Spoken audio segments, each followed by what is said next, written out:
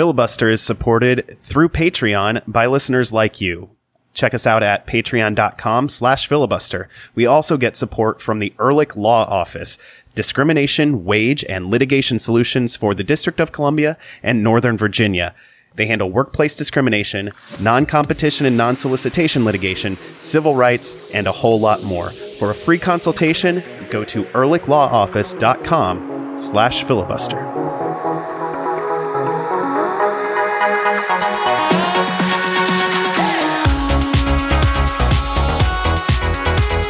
I was riding the bike with my almost 5-year-old daughter today, and I can't.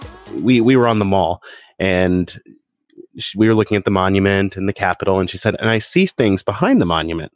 And I said, "Yeah, Noe, that's Virginia. That's a part of Virginia called Rosslyn." And she said, "Virginia's across the river. DC and Maryland are friends, and they don't like Virginia because they just want to be friends with each other." And I was like, "Yeah, let's go with that." And I said, actually, I didn't just say, "Let's go with that." I said, "That's going to be on the podcast tonight." Well, she has some interest in podcasting herself, if my understanding is correct. Yeah, she and her mom might eventually do some kind of mother-daughter podcast. It'll be fun. I'm sure I'll mention it here if and when it happens. But her conception of, because there's a river between DC and Virginia and not between DC and Maryland, Ben, I'm sorry, but Virginia is not our friend.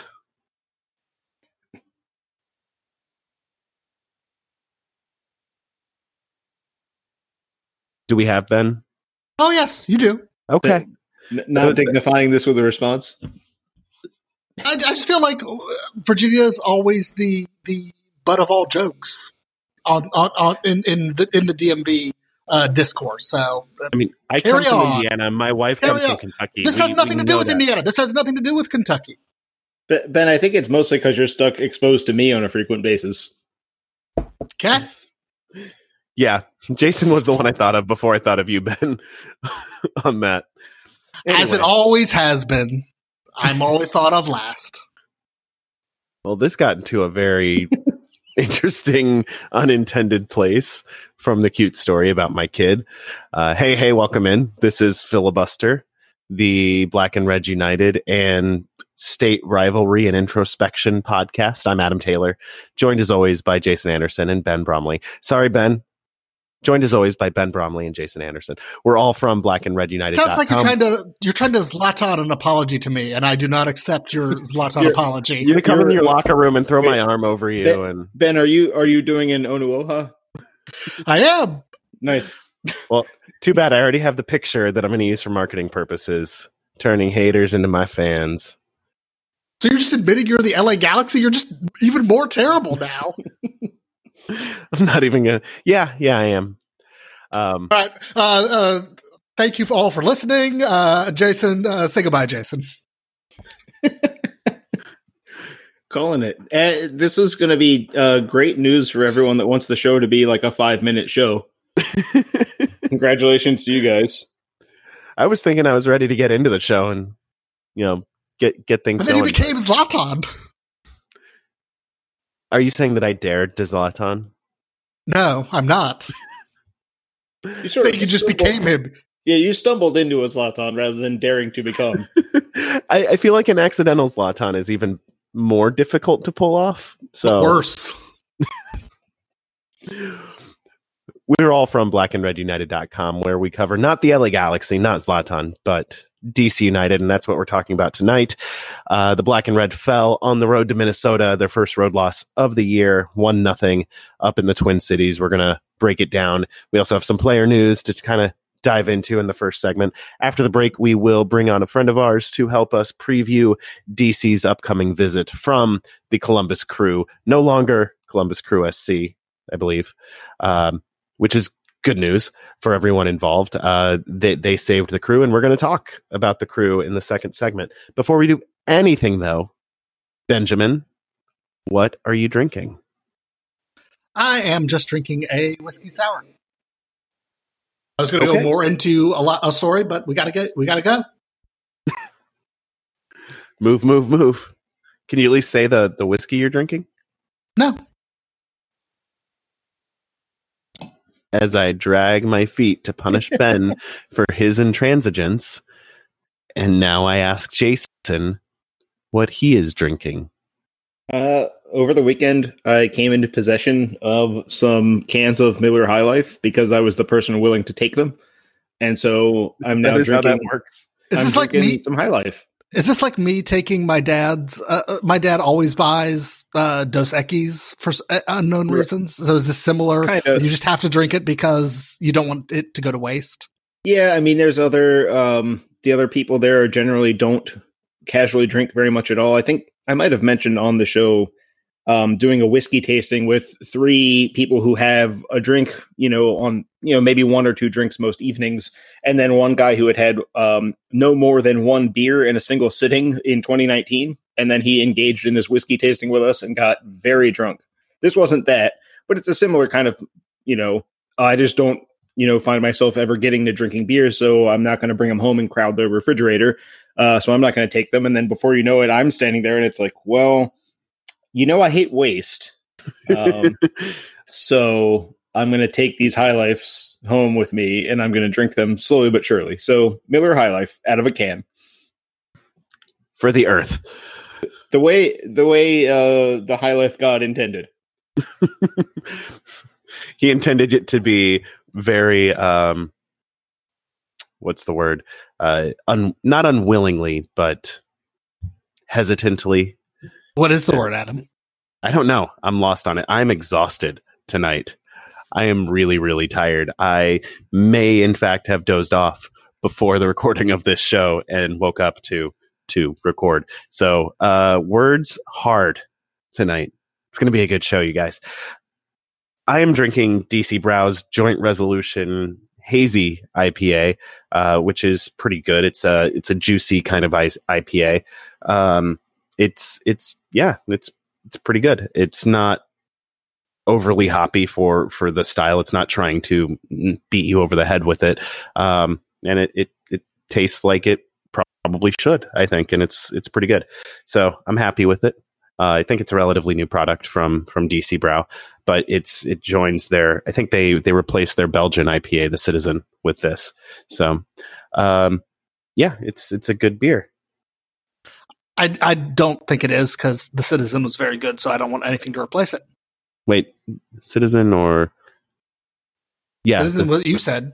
So yeah, I think it was the Citizen. The Public is their regular pale ale, right? And the Corruption is their IPA. So yeah, the Citizen. It was good. It was very good. I guess it just didn't move as much. So they're both good. This one's not quite as... Capitalism also bad. Belgian-y and all that. Yeah. If they made too much and it went to waste, that's not good either, though. So, shall we talk soccer? Nah. Well, I will say the good news is that DC United finished the month of April in first place in MLS's Eastern Conference. So, yay, that. Vamos, etc. The bad news is they took their first road loss of the season to close the month, falling in Minnesota on Sunday, 1-0 to the Loons. Late cross shot that managed to find its way in after a striker kind of ran over it, and Donovan Pines wasn't able to deflect it off of the frame, and it found its way past a frozen, legitimately and blamelessly frozen Bill Hamid.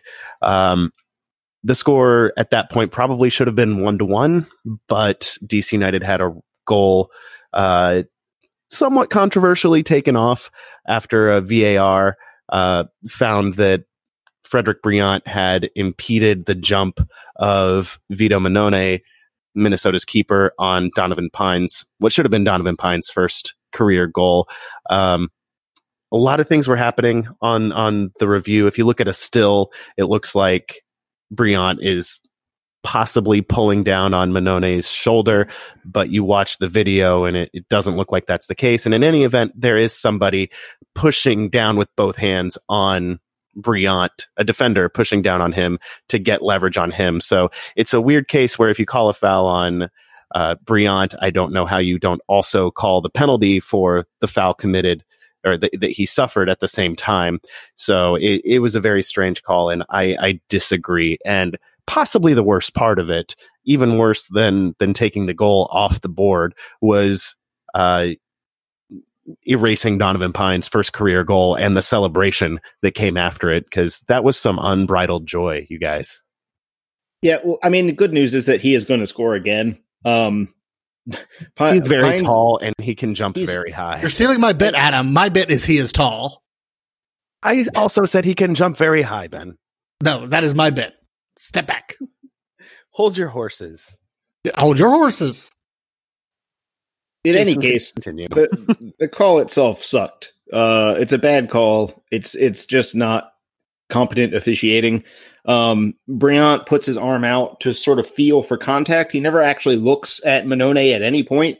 Mannone is crouched to jump up, which is a normal human motion, but he goes up and under Briant's arm, which sort of rides up his shoulder, and he doesn't really ever have a chance to push down the way a human being would push down on a shoulder.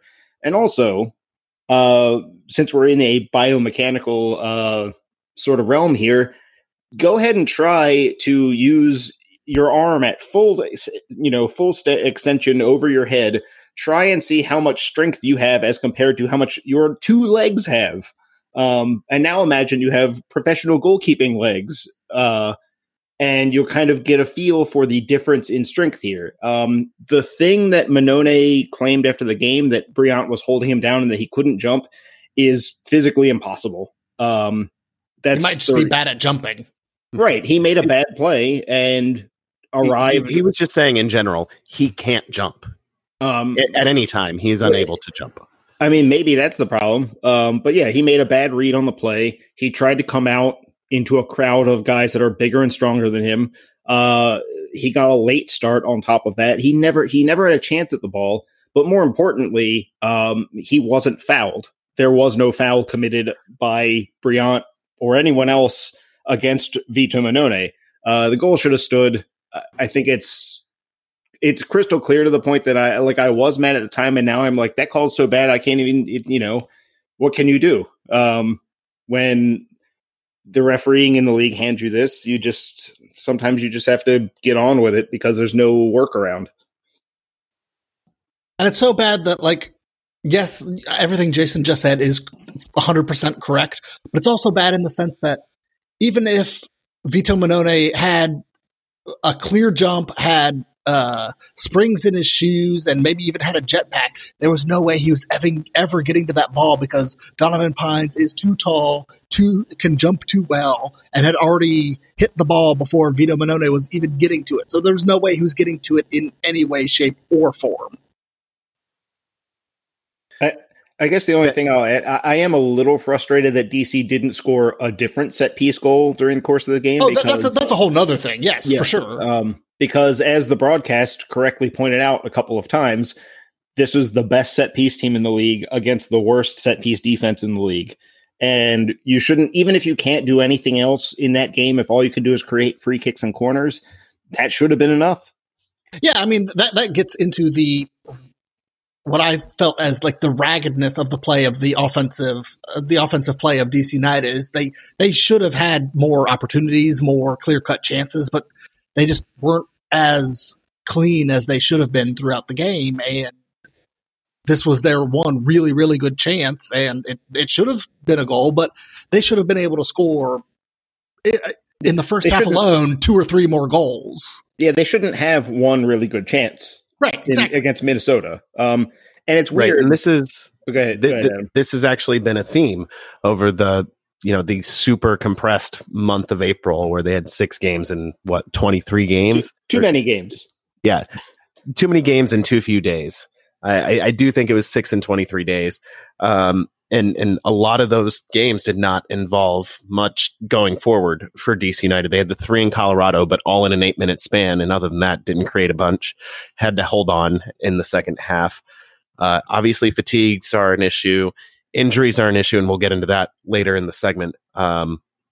Lucho not being his unplayable self also part of the problem, but at some point we have to accept that this may be the Lucho that we have right now if things don't change. So I'm curious what you guys think.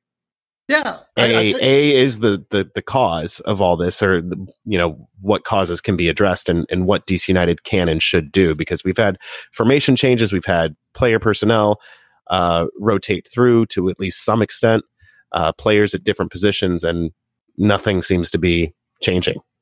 Yeah, I think I was briefly a proponent of sticking with the 3-4-2-1. I feel like now I'm more pro going back to the 4-2-3-1. I think it gets their attacking players more in an attacking role, and DC United has made a move today that will hopefully help address that, and we'll get into that in a bit. But I think they're ragged right now. They're playing a formation they didn't really train in the offseason, and that they don't really have the formation for. It's worked a couple of times because it's had to, and they've got good enough players that they can make a formation that they're not really suited to perform in work. And they're good enough to make that happen, but it's this 3-4-2-1 does not maximize their abilities. And so once they get back to the formation that they built this whole team around for this season, I think hopefully they'll perform a little better once they have Areola in the midfield, Rodriguez in the midfield, Acosta in the midfield. This was built on a line of 4 attackers with 2 defensive midfielders supporting them, and once they get back to that, I think they'll hopefully be able to get back into the form they showed at the beginning of the season. Yeah, I mean, for this specific game, I think United kind of made a choice that I don't like it, but I understand it, and I think it has some merit. I just disagree with it. And I think their choice was, let's go in and slow this game down with possession, because, like Ben said, they looked a little ragged, and there was a lot of reaction on Twitter that this was some slop fest kind of game, but it was only in the final third. DC completed 85% of their passes. They completed, I think it was 599 total passes. So it was a ton. They had a bunch of possession. It's just that when they got into the final third, the moves kept breaking down. And it gives you a little bit of a confirmation bias kind of feeling, when the team gets that close and then it doesn't quite work out. So I think in this game, it was a tactic that could have worked. I personally would have preferred the opposite approach. I would have preferred let's go at, my opinion is that Minnesota's defense is more of a liability than their attack is worth worrying about. And I think United should have just rolled the dice on this one and said, we're going to go try and score as many goals as we can. You guys keep up. And I think it would have worked on the day, especially with Darwin Quintero being very ineffective even before his injury. And I guess we do have to at least pay a nod to the fact that DC effectively cut him out of the game entirely, which most teams haven't been able to do. So that's good. And they only gave up 2 shots on goal to a team that has scored now 18 goals this season. And the goal was a total fluke that is being credited to the wrong player. Right. Because I do want to talk about the goal briefly. Yeah. But the real, the issue here is more of a writ large thing. And DC has scored 10 of their 13 goals have been bunched into 3 games: the Atlanta win, the RSL win, the Colorado win. And they've played 10, which means in the other 7 games, they've got 3 goals. And at that point, you have to start to think that the 7 games are more indicative than the 3 games. And yeah, it's a little worrying. I think some of it, we'll get into this more when we talk about today's trade news, but some of it is what they lost in Joseph Mora and not having a similar but lesser player to plug in there, and instead having to change a bunch of things. It reminds me a little of the fact that DC can't really high press with any sort of vigor anymore. It reminds me a little of last year's playoffs when the Red Bulls lost Kemar Lawrence. and opted to go into a mid block instead of high press because they were worried about getting caught out by throwing those numbers forward. They didn't have that. Their fastest defender was no longer available. So they said, let's not risk it. And it ended up causing so many other things to go wrong for them. Well, and I think it's another thing that's part of it, and we've talked about this on our back channels, but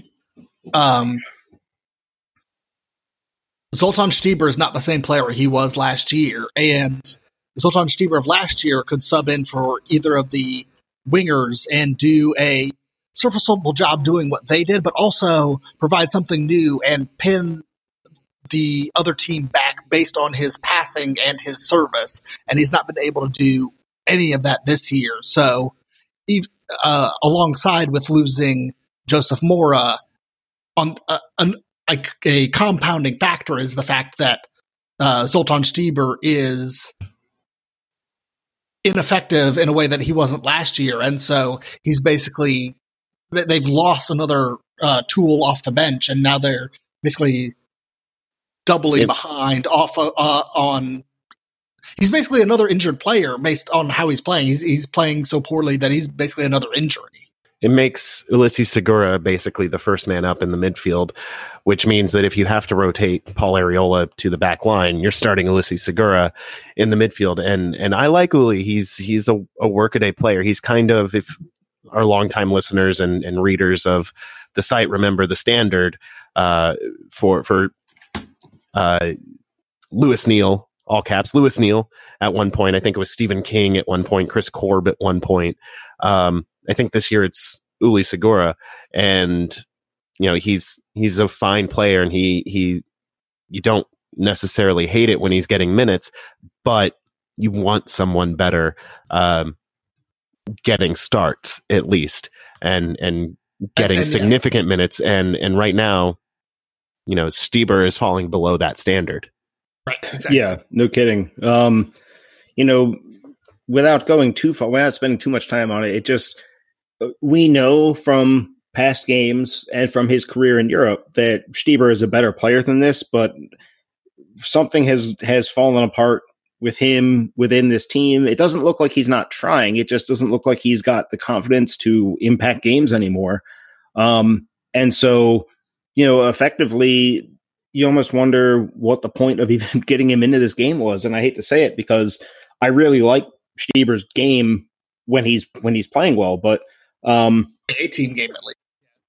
In this particular match, I had it up a second ago. The sub that brought him in, he came in for Rodriguez, and that was it. I almost think it would have been more effective to throw Akeem Ward in as a right wing back and move Arriola further forward, because we know we didn't get anything from Stieber. I also think maybe the best move would have been Amarikwa coming in and Rooney dropping into that spot that Rodriguez had played.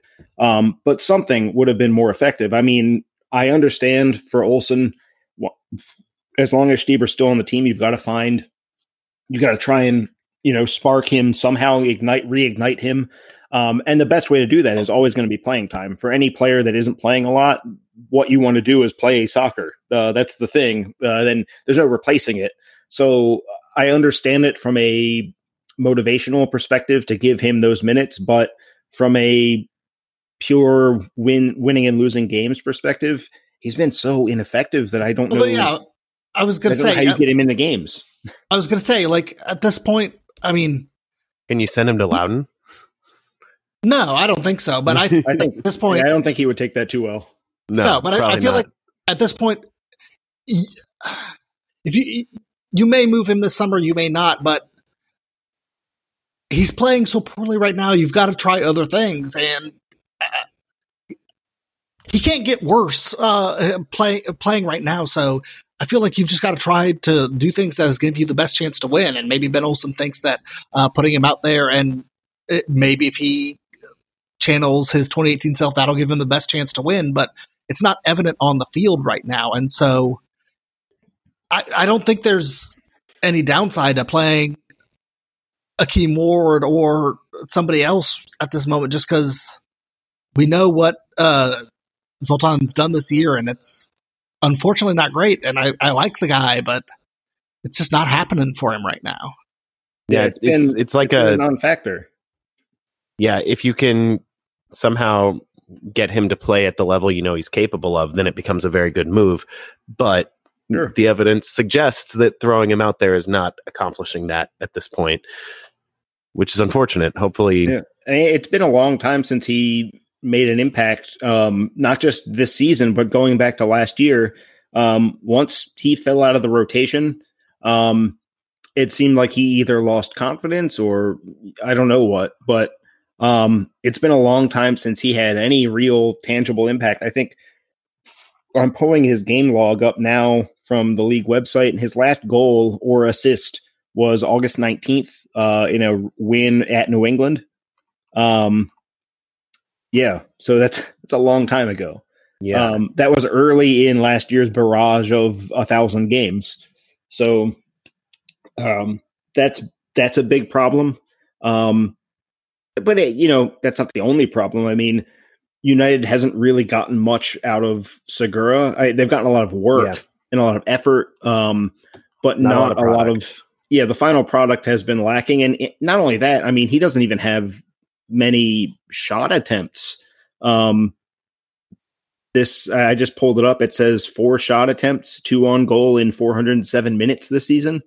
So he's not really. I mean, I can't blame him for not doing well at wingback because I don't think he's a wingback. He does not have wingback skill sets. So I don't really like right now the fact that he's been kind of ineffective in this formation. I don't think there's a place for him, except maybe as a defensive sub in one of the 2 attacking midfield roles late in the game. But yeah, this doesn't suit him, and he's doing his best, and it's just it's not panning out. And it's kind of there's a lot of that going on. A lot of guys that are just a little off. Some of it's this formation doesn't suit a lot of the players. It's sort of an emergency, right?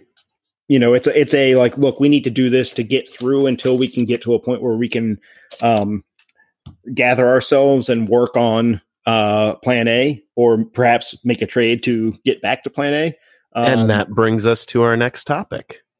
Yeah. Some news on the injury-plagued left back front. Steve Goff reporting today. We're recording this on Tuesday. It is still April as we record. It won't be April anymore when you listen to this. But Steve Goff reporting that. Thank you, Justin Timberlake. I appreciate you. Steve Goff reporting that DC United are working a trade for FC Dallas's Marquinhos Pedrosa, Brazilian TAM level player, and that designation may actually be important, which we'll get into in a little bit. He has a reputation as a lockdown defender who doesn't quite have the offensive chops to play in FC Dallas's new coach's system. He did well last year under Pareja, not doing so well under Lucci this year. Jason, what can you tell us about the player? Pedrosa's got a really good pedigree. He broke into a first division club in Brazil at 19 years old. He was in the Figueirense, and I'm sure I'm not quite pronouncing that correctly. He was from their academy, so he broke through there, became a regular starter, and they started, like a lot of clubs, if you remember, Rafael Gladiador was a player in a very similar situation where teams were loaning him out just to try and get someone somewhere to pay the full transfer fee. And that's kind of the cycle it appears that he fell into, where his club needed some money. And so they were sending him out on loans, hoping that teams would like what they saw and then pay the fee. He ended up playing in Turkey. He helped the team avoid relegation in Turkey. The next season he was in Hungary, and he almost won a championship. And then he came to Dallas, and last season looked like a really good pickup. I mean, not necessarily an all-star, not necessarily a guy that's going to get a ton of attention, but just an extremely solid defender, really well-rounded. He's only 25. He's not slow. He doesn't have a lengthy injury history. He's been healthy from what I've read all season with Dallas. So none of those problems. He's maybe not as fast as Mora, maybe not as good on the ball, carrying the ball past defenders as Mora, but he's not. It's not a big difference. It's not a McCann versus Mora speed difference. It's a much closer thing. So the folks in Dallas have said that he didn't fit the way Gonzalez wants to play, but it's not that he's a bad player at all. It's just that Dallas became the wrong spot for him. So this might be another instance of Casper finding in market inefficiency and taking advantage, because apparently if Steve Goff's reporting is correct, then Dallas is going to carry the large majority of his salary on their books, which is, that's not bad at all. So I mentioned the potential hiccup, or I mentioned his TAM status being a potential hiccup on this. He was acquired by FC Dallas, we now know, through discretionary TAM. And for those of you who don't know what that is, I'm jealous of you because I wish I didn't. But the TAM is basically allocation money that is targeted at players just below the really high end DP. So players that are above the general salary maximum for the roster, but below $1.5 million a year. And I think Pedroso's around $330,000 a year. So that would actually be below the standard, or below the salary max. So he might be just above once a transfer fee or whatever is taken into account. Right. Apparently to clarify, I could not find any information about whether or not Dallas had paid a fee or not.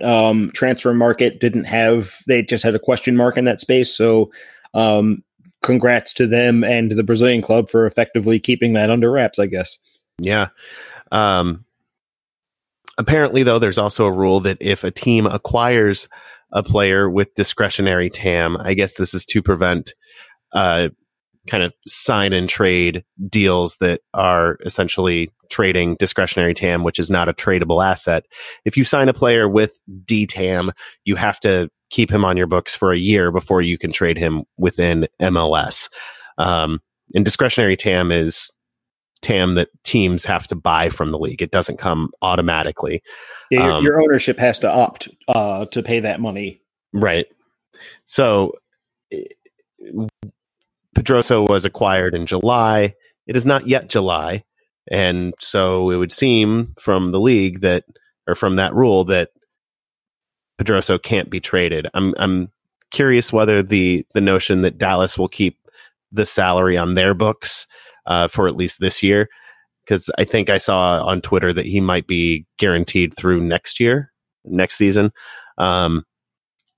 Obviously, this is a lot of speculation. We don't have anything locked down, but I wonder if they're offering to keep his salary on their books as a way around that. Look, we're not trading the DTAM to someone else. We're keeping all of the financial hit on our books. We just don't need the player anymore, and we'd rather have that first round draft pick.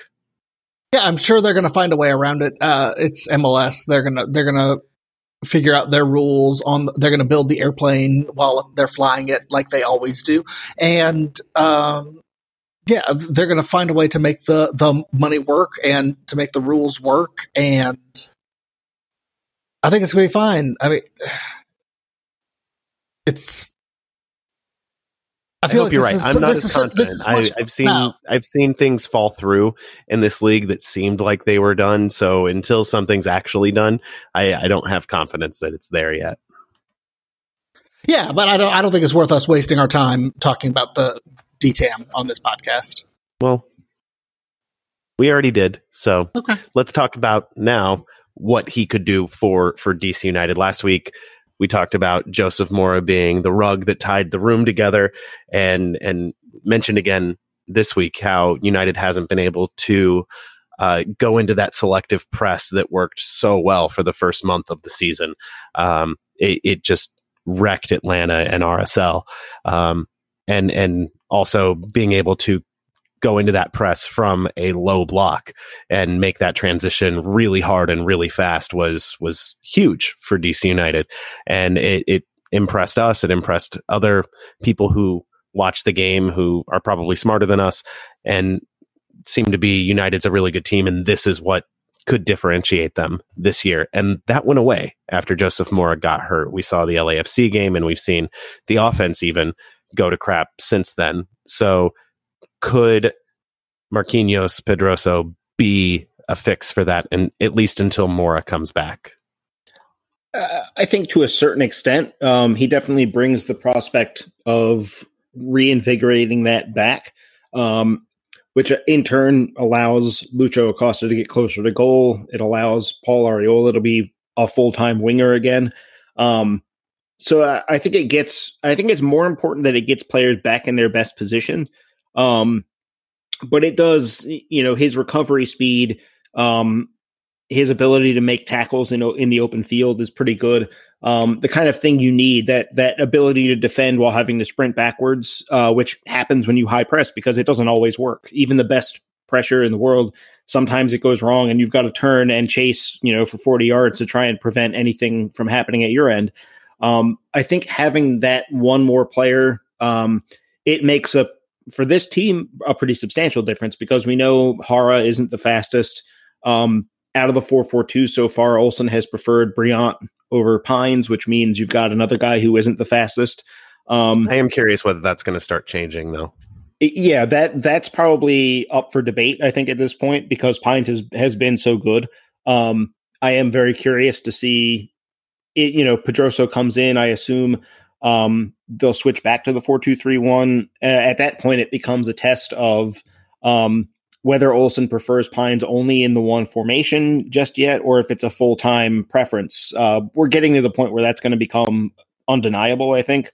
But I don't know if we're there yet in his mind. In my mind, I think we probably are. Even though I don't think Brian has been bad by any stretch. I would make the move today, but I'm not running. It helps that the team hasn't been playing well, but finds himself in first place. Right. Obviously, Toronto's got the better points per game at this point because of their games in hand, but there's breathing room. There's room to experiment a little bit right now. If you drop points because you're blooding the potential, the high ceiling rookie, then that could pay off later, right, in the playoffs, and you get the better team at the end of the year, which is probably more important than 1 or 2 points today. But yeah, that's just to say I'm with you on. I'd rather see Pines right now. And so you add him in to the mix. That further allows taking that risk of stepping higher from time to time or stepping higher more often. And so I think once you get that going, it makes it a lot easier on the attack. You don't have to piece together 7 or 8 passes through an organized defense. You have to piece together 3 or 4 passes through a disorganized defense. That is the whole reason why teams high press, is because it makes it easier to attack. So I think bringing that back is going to solve some real problems. And I think some of DC's attacking problem is more, for Lucho especially, is it just hasn't quite worked out a few times. Even in this last couple of games, he's had moments where he did something really nice. There was that flick against Columbus where he got himself away from his markers and then hit a cross for Rooney that Rooney just headed over the bar. I think seeing that one go in instead of going over would have meant a lot to him. Same with his chip against Minnesota. Yeah, he's in that phase where when he's put it all together and shown us all that skill, he just hasn't caught a break that sometimes you need to get the ball to actually go in. And so some of it, I think, is just down to he's been frustrated a little bit that it just, when he does do well, it doesn't work. And that's, it's tough to take.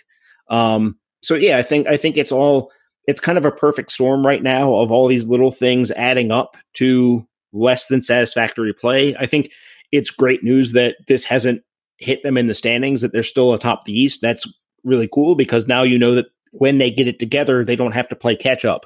They'll be playing from close to or out in front. So that's all good to know. But yeah, I think this is going to be, as we've said in writing and on this show, that Mora is kind of the rug that ties the room together. And Pedroso could be kind of a new Rugg. He doesn't have to be outstanding himself. He just has to be good enough to let the system get back to being what it was. And I think also it helps that we've got a couple weeks now between before we have more midweek games. So they've actually got time to train and recuperate and work on new things rather than it just being okay, we've got to travel. So we're going to travel and then we're going to do 1 day walkthrough and then it's game day again. I think all of those things. Well, they have a week. They have this week. So hopefully they get it sorted and he gets in here by Thursday. So yeah, he really doesn't have a lot of time yet, but eventually there will be a spell with no midweek games. A man can dream. Yeah. We don't dream big here. We just dream of time to sleep. You dream of that. You're the sleepy one in this episode. I really, really am. Sorry, what? I think that's it for this segment. I do want to shout out some people on Twitter because we put out a call for artistic renderings of the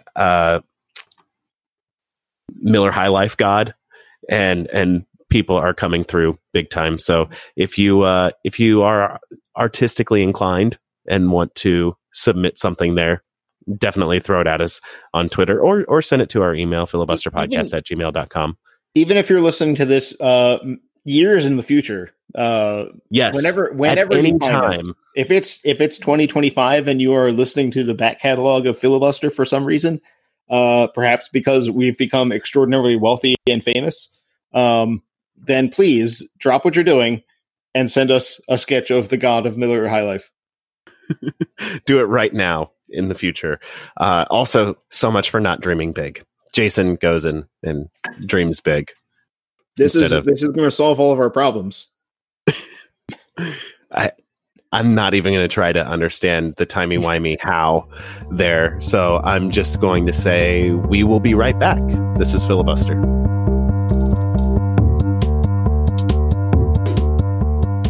Hey, Ben, you wouldn't say this is a hostile work environment, would you? You can tell me. Depends. I mean, well, I should ask you. I mean, are goats hostile?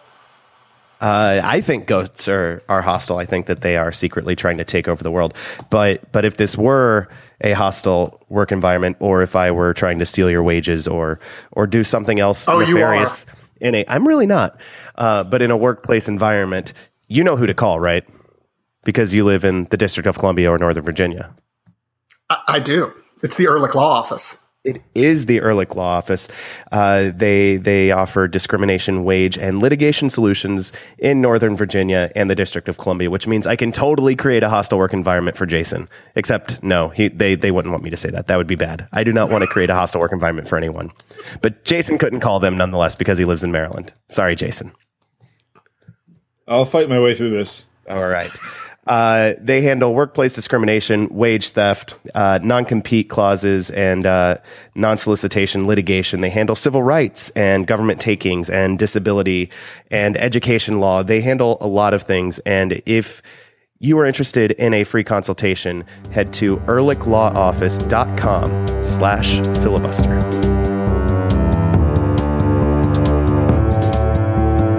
Welcome back to Filibuster, the Black and Red United podcast. A few weeks back, we talked about DC United playing NYCFC twice in rapid succession, all of 6 weeks between United's 2 games with the Pigeons. Well, now the MLS scheduling gods are laughing at our naivete, putting United's 2 games against the Columbus Crew a mere 10 days apart. United went to Columbus and got a 1-0 victory at Mafre Stadium last Wednesday, and this Saturday they will welcome the Crew to Audi Field for the one and only regular season meeting here in 2019. Watch at 8 o'clock Saturday on Flow Sports if you've got it, or ESPN Plus if you're outside of the blackout radius, to talk about the game, and I guess both games, past and future. We've invited our friend Patrick Golden from Massive Report to help us out. Patrick, welcome back to Filibuster. Well, thanks for having me. You know the drill here. You're a returning guest. What are you drinking? See, I remembered I had to pull out something to drink, and I was debating about the seltzer water, but I went with a Saucy Brew Works out of, I believe it's Cleveland, Ohio, and I'm having the BF Hefe, which is the Bavarian style Hefeweizen ale, which is good. Nice. Before we recorded, we went into a long side conversation about the German heritage of various parts of Ohio, and I nearly went back into it there with the Bavarian Hefeweizen. Instead, I just decided to open the curtain a little bit. Congratulations. What do you think of the this weird scheduling quirk where we get each other twice in the span of 2 weeks? So it's happened a couple different times with Columbus because this will be the second game against DC United. Columbus has already played New England twice. Later in the season in August, we have the big Hell is Real Derby. And that'll be 15 days between them because it's a Saturday, then Toronto, and then down in Cincinnati on a Sunday. So MLS is I don't know why the schedule's been like this, but the Wednesday and then having a weekend break where we get to play in Houston and then go back to DC. It's a little bit weird, but it seems pretty common this season for some reason. So are you saying you have the Hell is Real Cup and the Trillium Cup all combobulated together?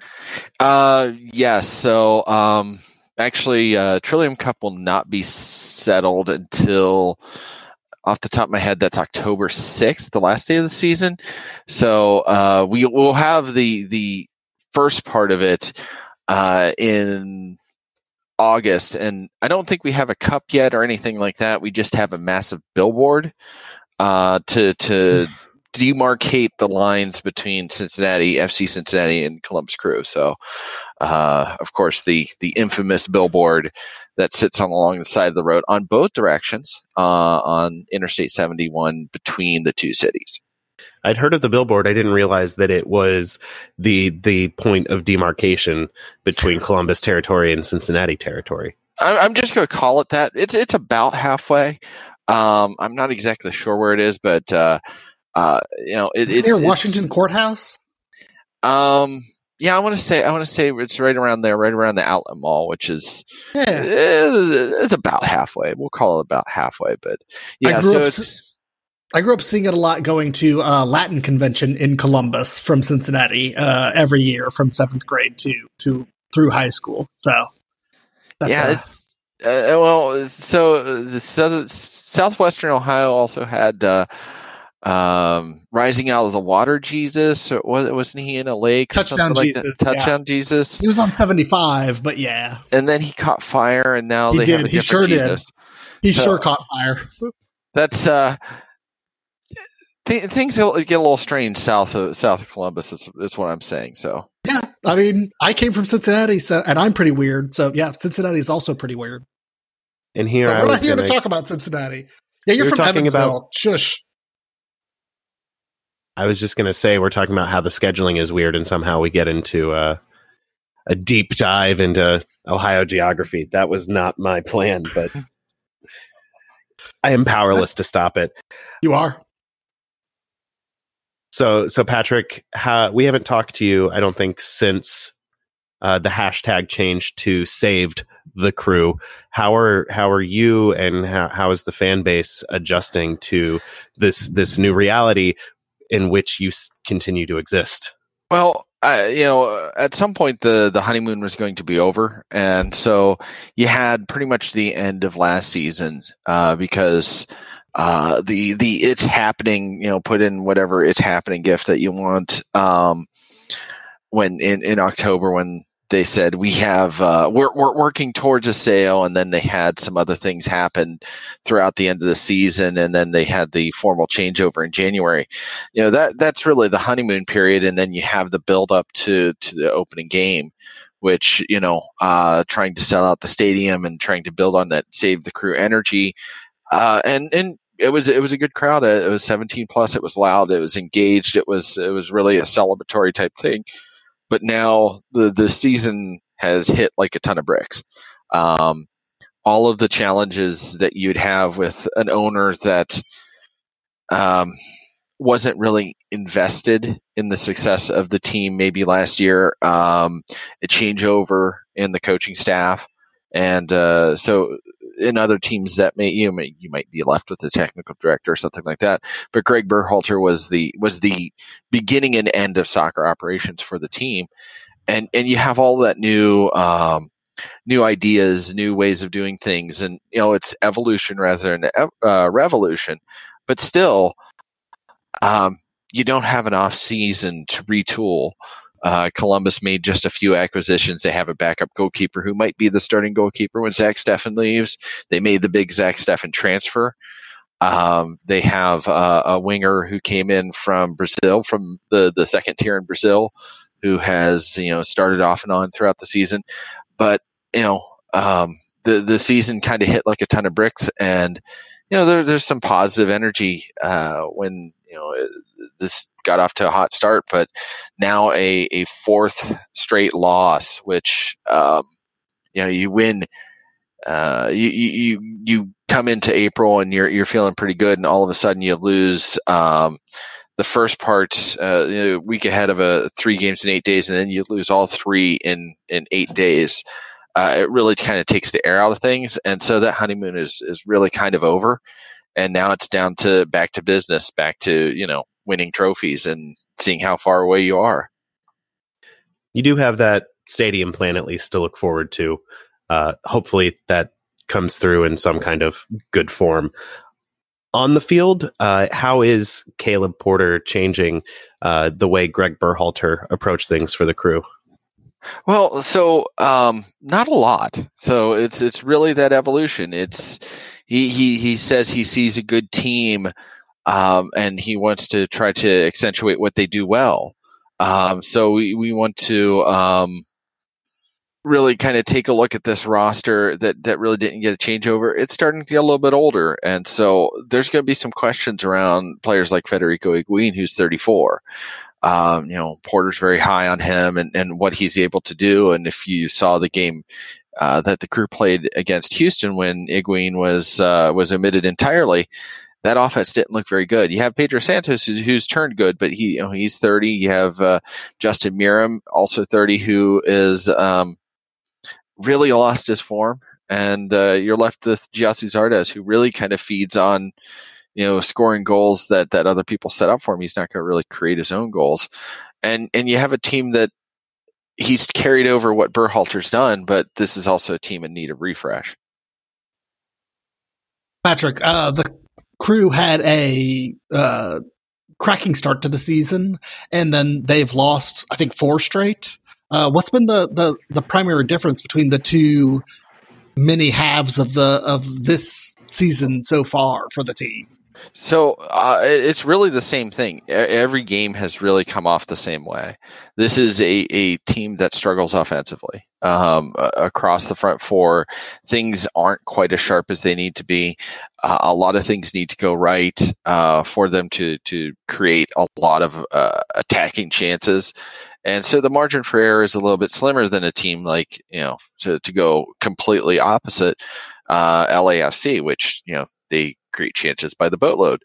But the one thing that was happening was, if the Crew got a lead or held the game close, the defense has remained very, very good. Even, when they're losing 3-1 against Portland, that was a case where you're pushing forward. You have some things go wrong as you're pushing forward, and you get counterattacked and you give up a goal.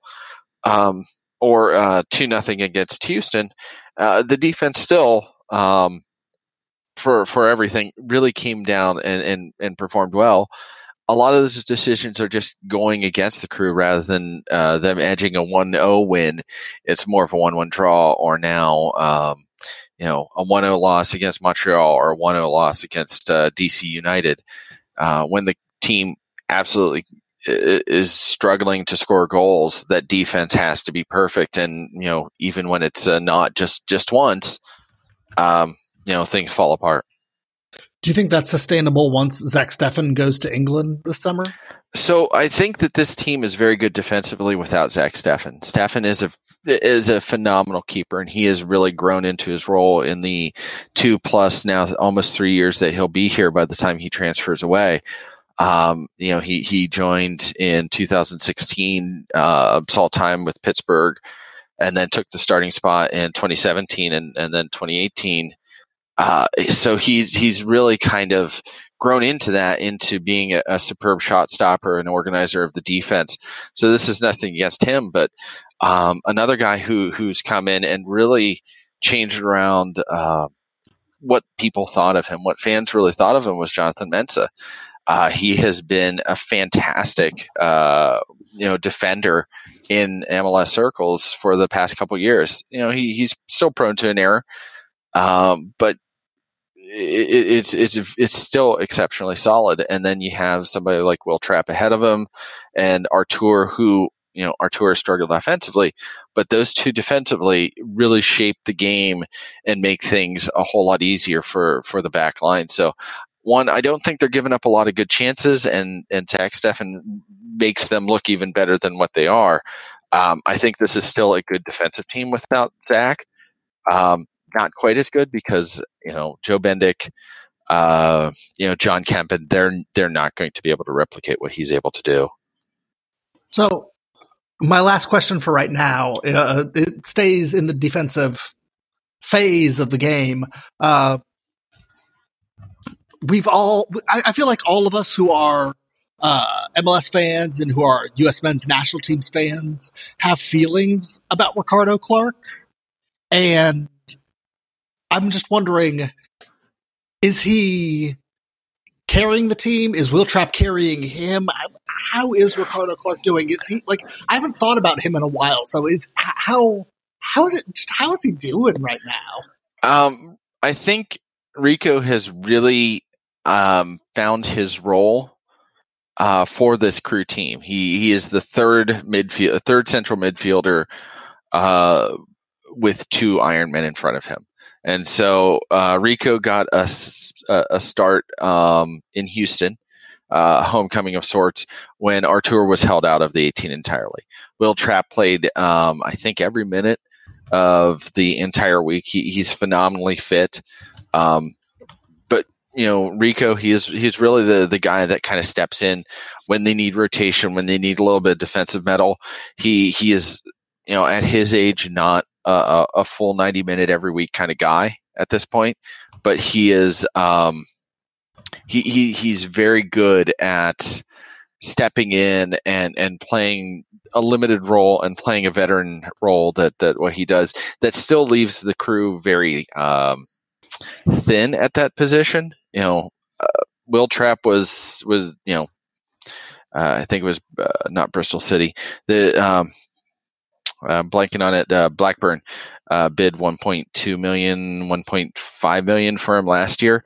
And there will be people looking at him. And I think he's improved his stock over the course of the last year. His national team appearances have been pretty good. And his appearances for the crew have been pretty good. That, I think that if Rico Clark is asked to do more than what he's doing for this Columbus Crew team, that will be a big problem. Patrick, I know when DC played in Columbus, there was sort of a weird incident where Artur went down. It looked like he winced and afterwards was sort of holding his chest. And then he played on for a while and he subbed off. I noticed he didn't play against Houston, but covering all of our games, I haven't had a chance to really look into it. Do you know what happened there and whether that's a long-term injury or if that's just a brief thing that he'll be back for this week? I think he's expected to be available. I actually don't have any details on that one. He didn't show up necessarily on the injury report. It wasn't anything that he was necessarily held out of practice. Of the two midfielders, he's often rotated earlier. So on this crew team, Gyasi Zardes can run all day. Will Trapp can run all day. These are two players that you're going to have to practically carry off the field. Artur, he'll tend to get rotated a little bit. So if he's carrying a bit of a knock, which didn't show up in the injury report, and it wasn't really necessarily holding him out, it wasn't a case where it was a case where even if he was more likely to be rotated even without that injury. And so it was. I remember seeing that. It was very odd, but it wasn't expected to be a big deal. Speaking of the Houston match, I know this was like a lot of teams that had to play midweek, and then they had an out of conference game on the weekend. Caleb Porter opted to rotate in a few spots. Given that the results haven't been going in the right direction for the Crew, I assume that there are some spots that might be a little more up for grabs right now. Did any of the guys that rotate in do anything that would really move the needle for them getting into the starting lineup when they've had some time to rest? So I don't think so. You know, we look at that lineup that played in Houston. You had Lalas Abubakar, who came in with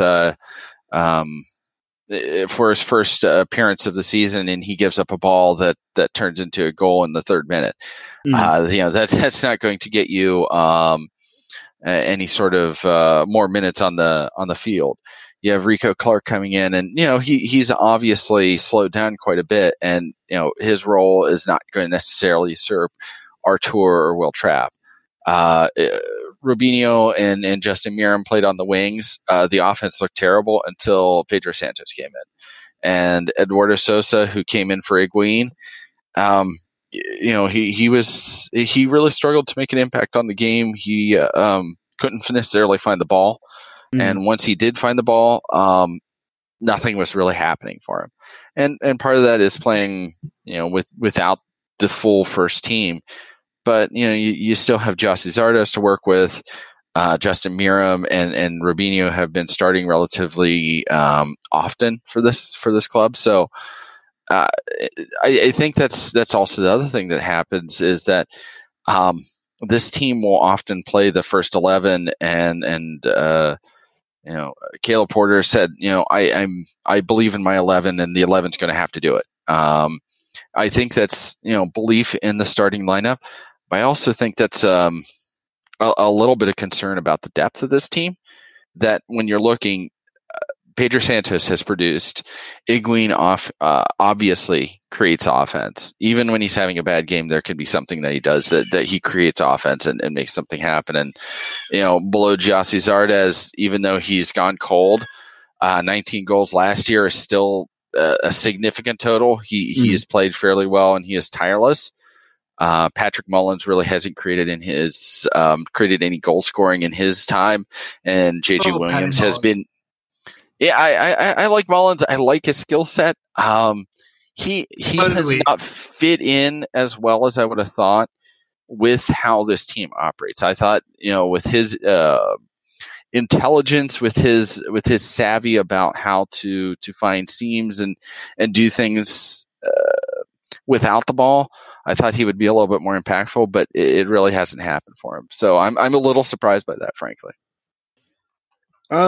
You know, I think maybe the obvious thing that is going to come to mind when anyone looks at Columbus right now is just the ball's not going in. They aren't getting many goals. They aren't even really getting that many good chances. They're getting a lot of shots, but not really a lot of chances. I was just looking at the shot chart against the Dynamo, and it's almost all long range shots.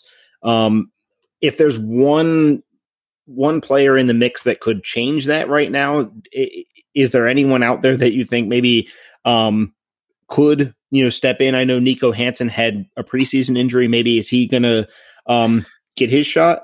So I think Nico is an interesting guy in that he is a little bit different than what they have normally. So last year especially, he was the player who had speed and could change the game by playing a little bit more directly.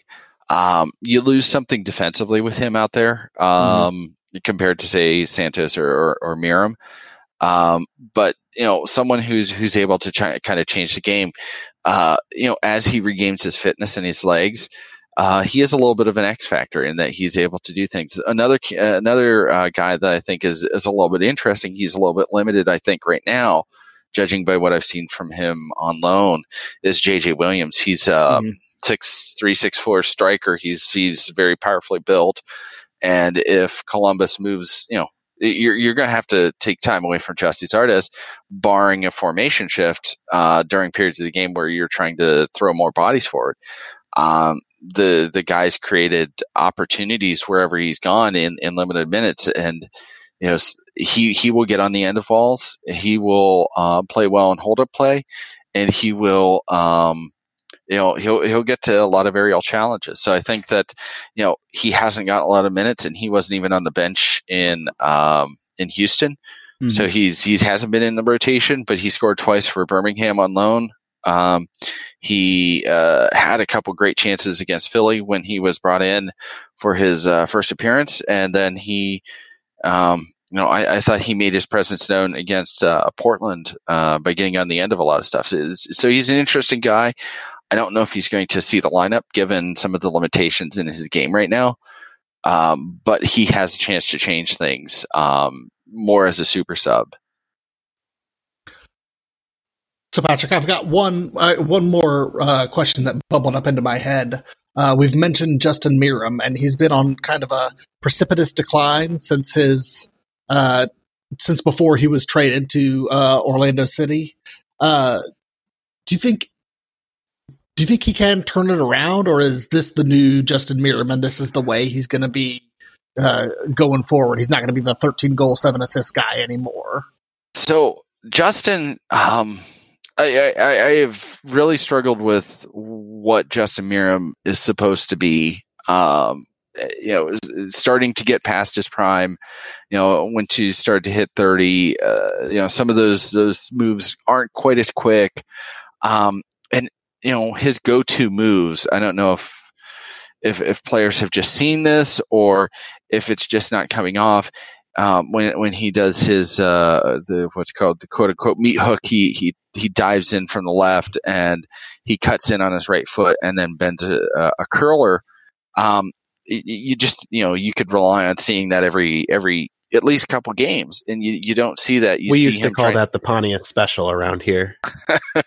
That's a good one too. But you don't see him effectively taking on guys like you did. You don't see him really being able to play a lot of those interconnected passes that he's just not quite as sharp. And Justin's very much a confidence player, but it seems like even more than that. And sure, his time in Orlando really didn't work out for him.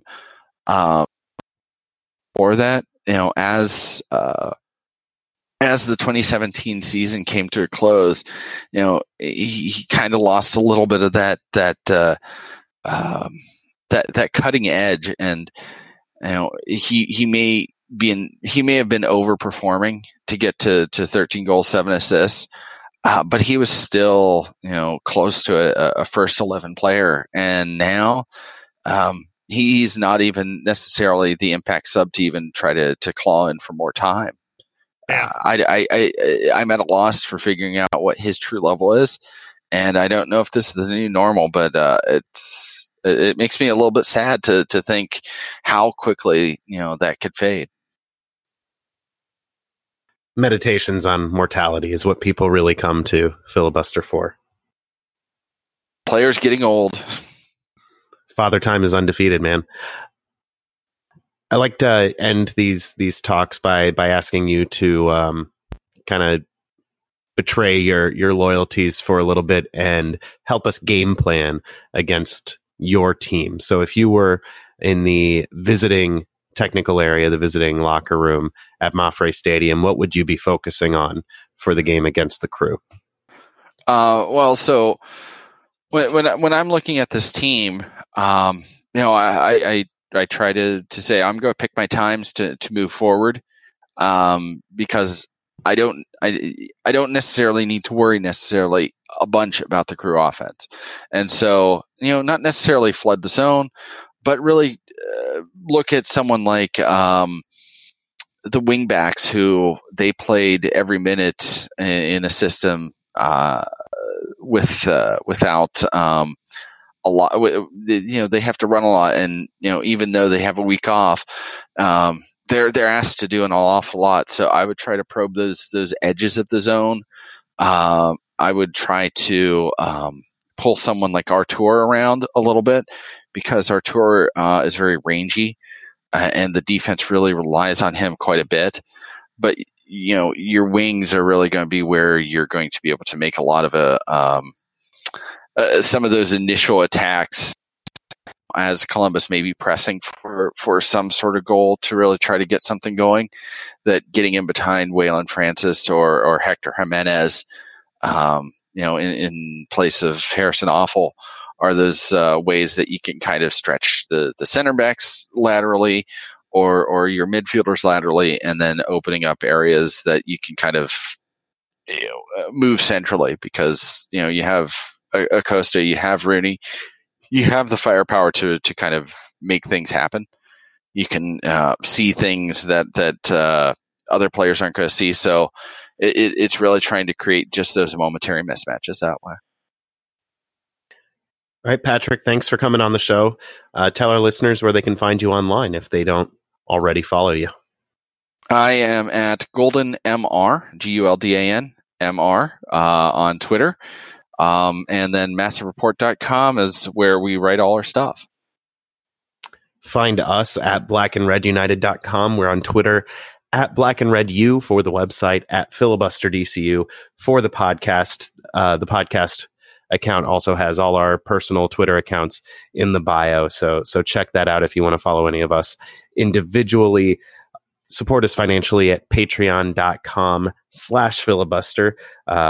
We've got some bonus content there, and we're working on some more. Send your emails to filibusterpodcast@gmail.com, especially if you have artist renditions of the God of Miller High Life. Obviously, that's a good place to send them. Find us wherever you get your podcasts, ratings, reviews, subscriptions. I'm not sure what else you would do on those sites.